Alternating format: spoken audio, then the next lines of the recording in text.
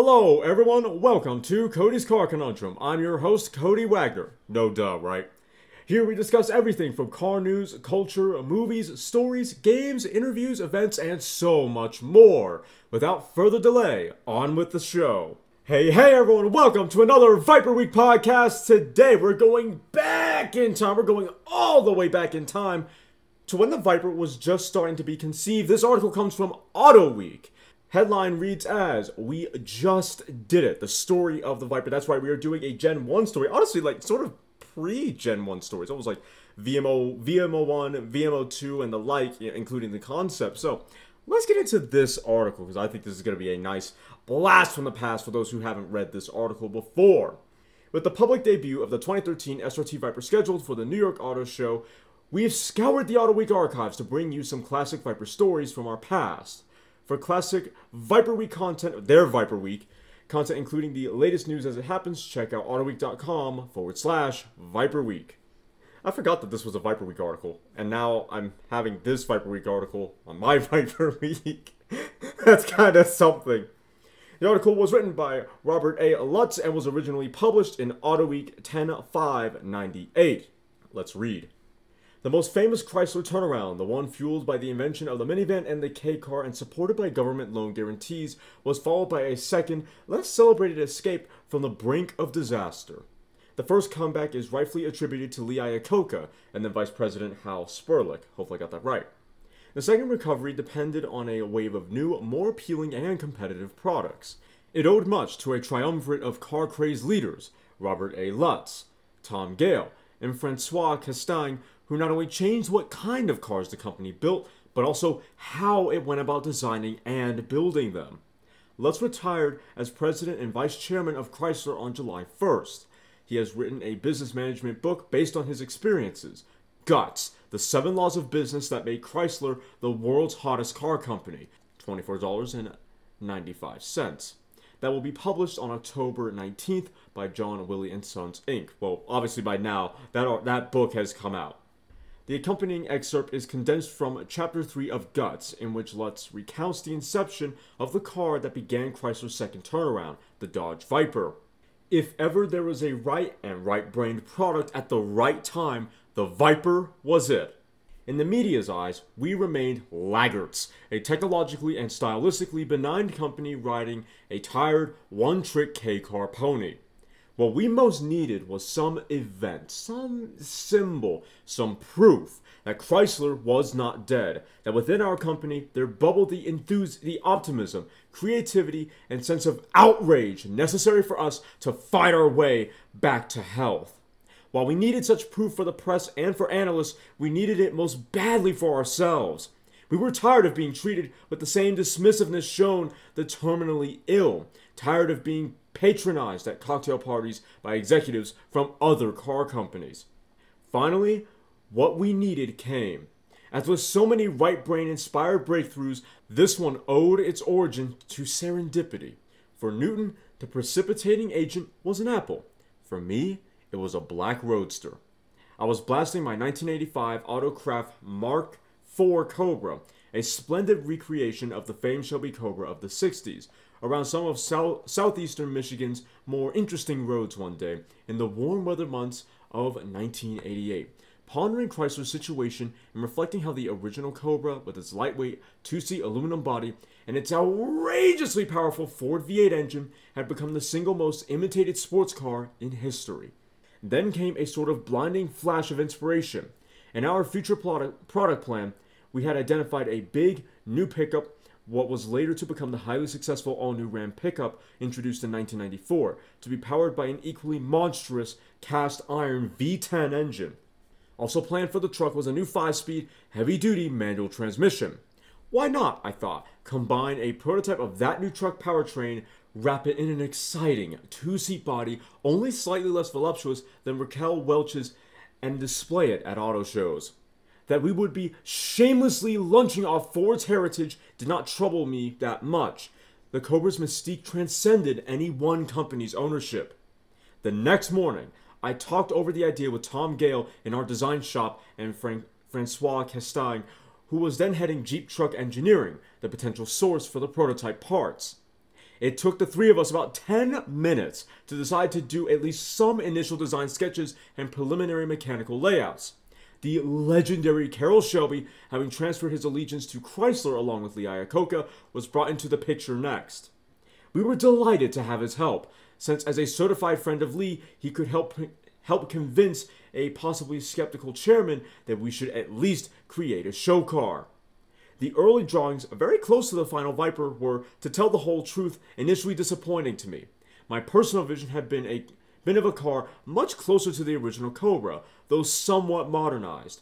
But Tom Gale and a tiny handful of designers had, wisely as it turns out, decided instead to embark on an all-new look, an interpretation of the character and feel, the aesthetic impact of the Cobra, but bearing no direct Cobra-derived visual cues. Over the years, I have learned not to react too quickly when shocked by a design proposal. The very best designs, the freshest and most audacious, often are hard for a non-designer to integrate.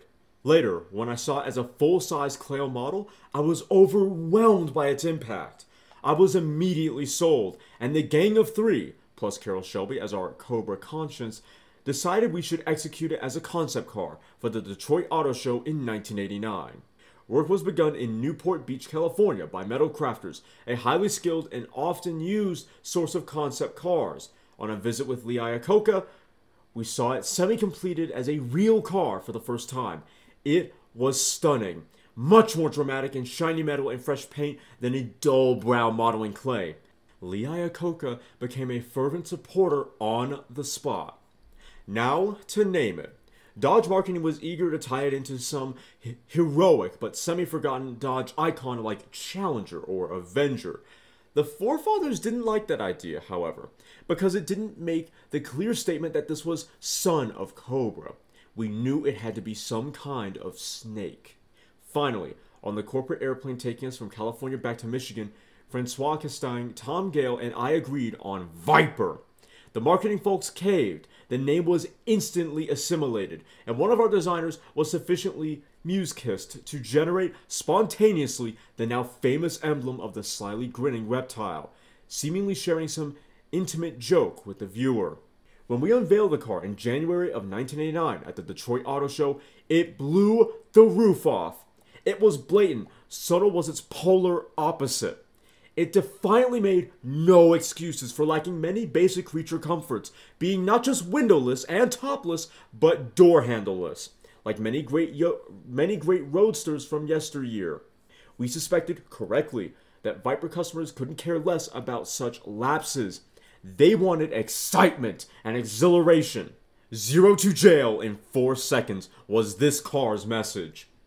Thanks to the boldness, exuberance, and self-assertion of our designers, Chrysler, the dull, stodgy, beleaguered K-car company, was suddenly a flag-waving champion of high performance. Much to the chagrin of many of the guardians of Chrysler's purse at that time, we proceeded to explore the possibility of actually manufacturing the car. We knew the project would have to be lean in terms of investment.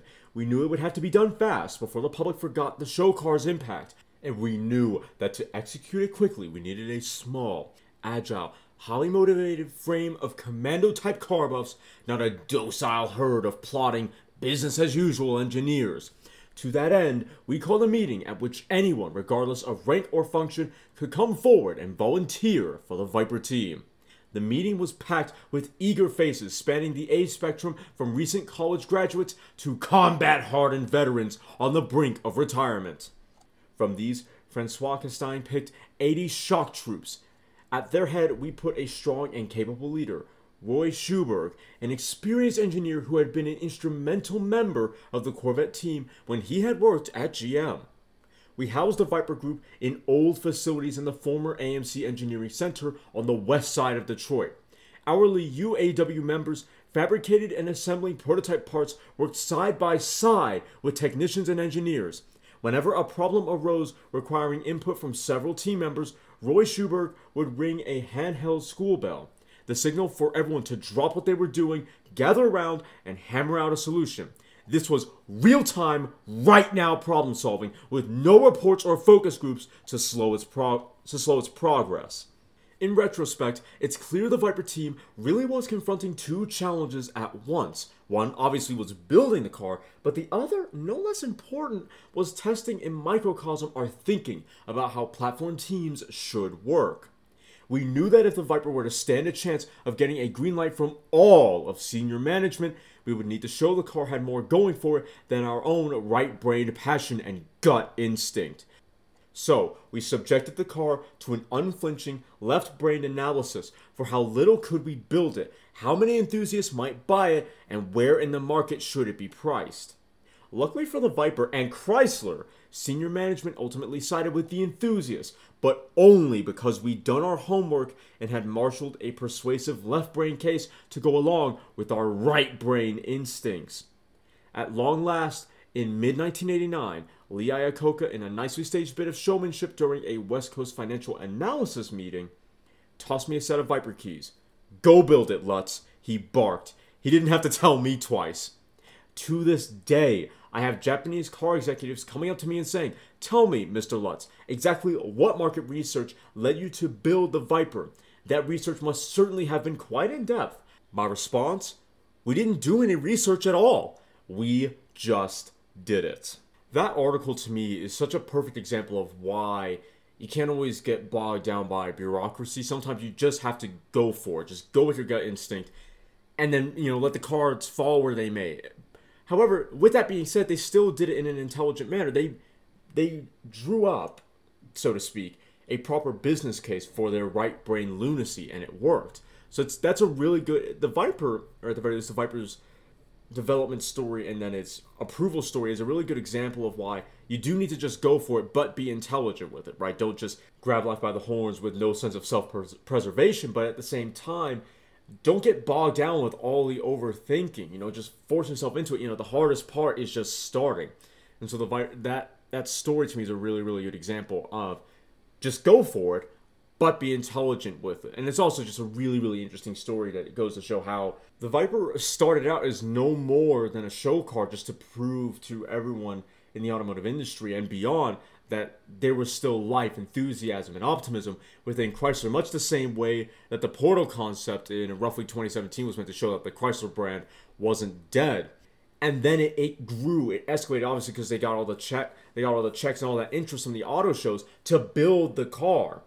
But that wasn't enough. They had to make a proper business case, otherwise it wasn't going to happen, right? And they managed it. They managed to do it. But the car, they made a proper business case for it, and then the car, I would hope to think the car was good enough, was interesting enough, was just what the company needed to make the executives go, all right, fine. Especially Lee Iacocca, to say to Bob Lutz, go build it. Do this thing. Show them. And the rest, as they say, is history. A brilliant story detailing the early life of the Viper, the really early life of the Viper. Hell, but the life of the Viper before it was even called Viper, before it was even really a thing. Such a great article. The link for the article, so you can go read it for yourselves, will be in the description down below of this podcast. In any case, though, I hope you enjoyed this Viper Week podcast episode. If you did, please make sure to like the episode, share the episode, and follow the podcast. If you're watching on YouTube, and please like, comment, share, and consider subscribing. And if you do actually subscribe, thank you very much. Make sure you hit the little notification bell and then all notifications so that you're notified every time I upload. If you want to listen to this podcast on the road, but you don't have one at the Podbean mobile app, hey, no problem. Here's a solution. Before you set off, type in Cody's Car Conundrum and then choose the episode you want to listen to. I will see you all next time. You've just listened to me probably ramble about some cars, if I'm being honest. If you've enjoyed me passionately talking about lumps of metal on wheels, then why don't you follow me on Twitter at CodyCar, CONUNDRM, or check out my website, www.codyscarconundrum.com, for articles and other car-related content. If you have any questions or would like to become a sponsor, send an email to drtaffy777@gmail.com and put sponsor in the subject line.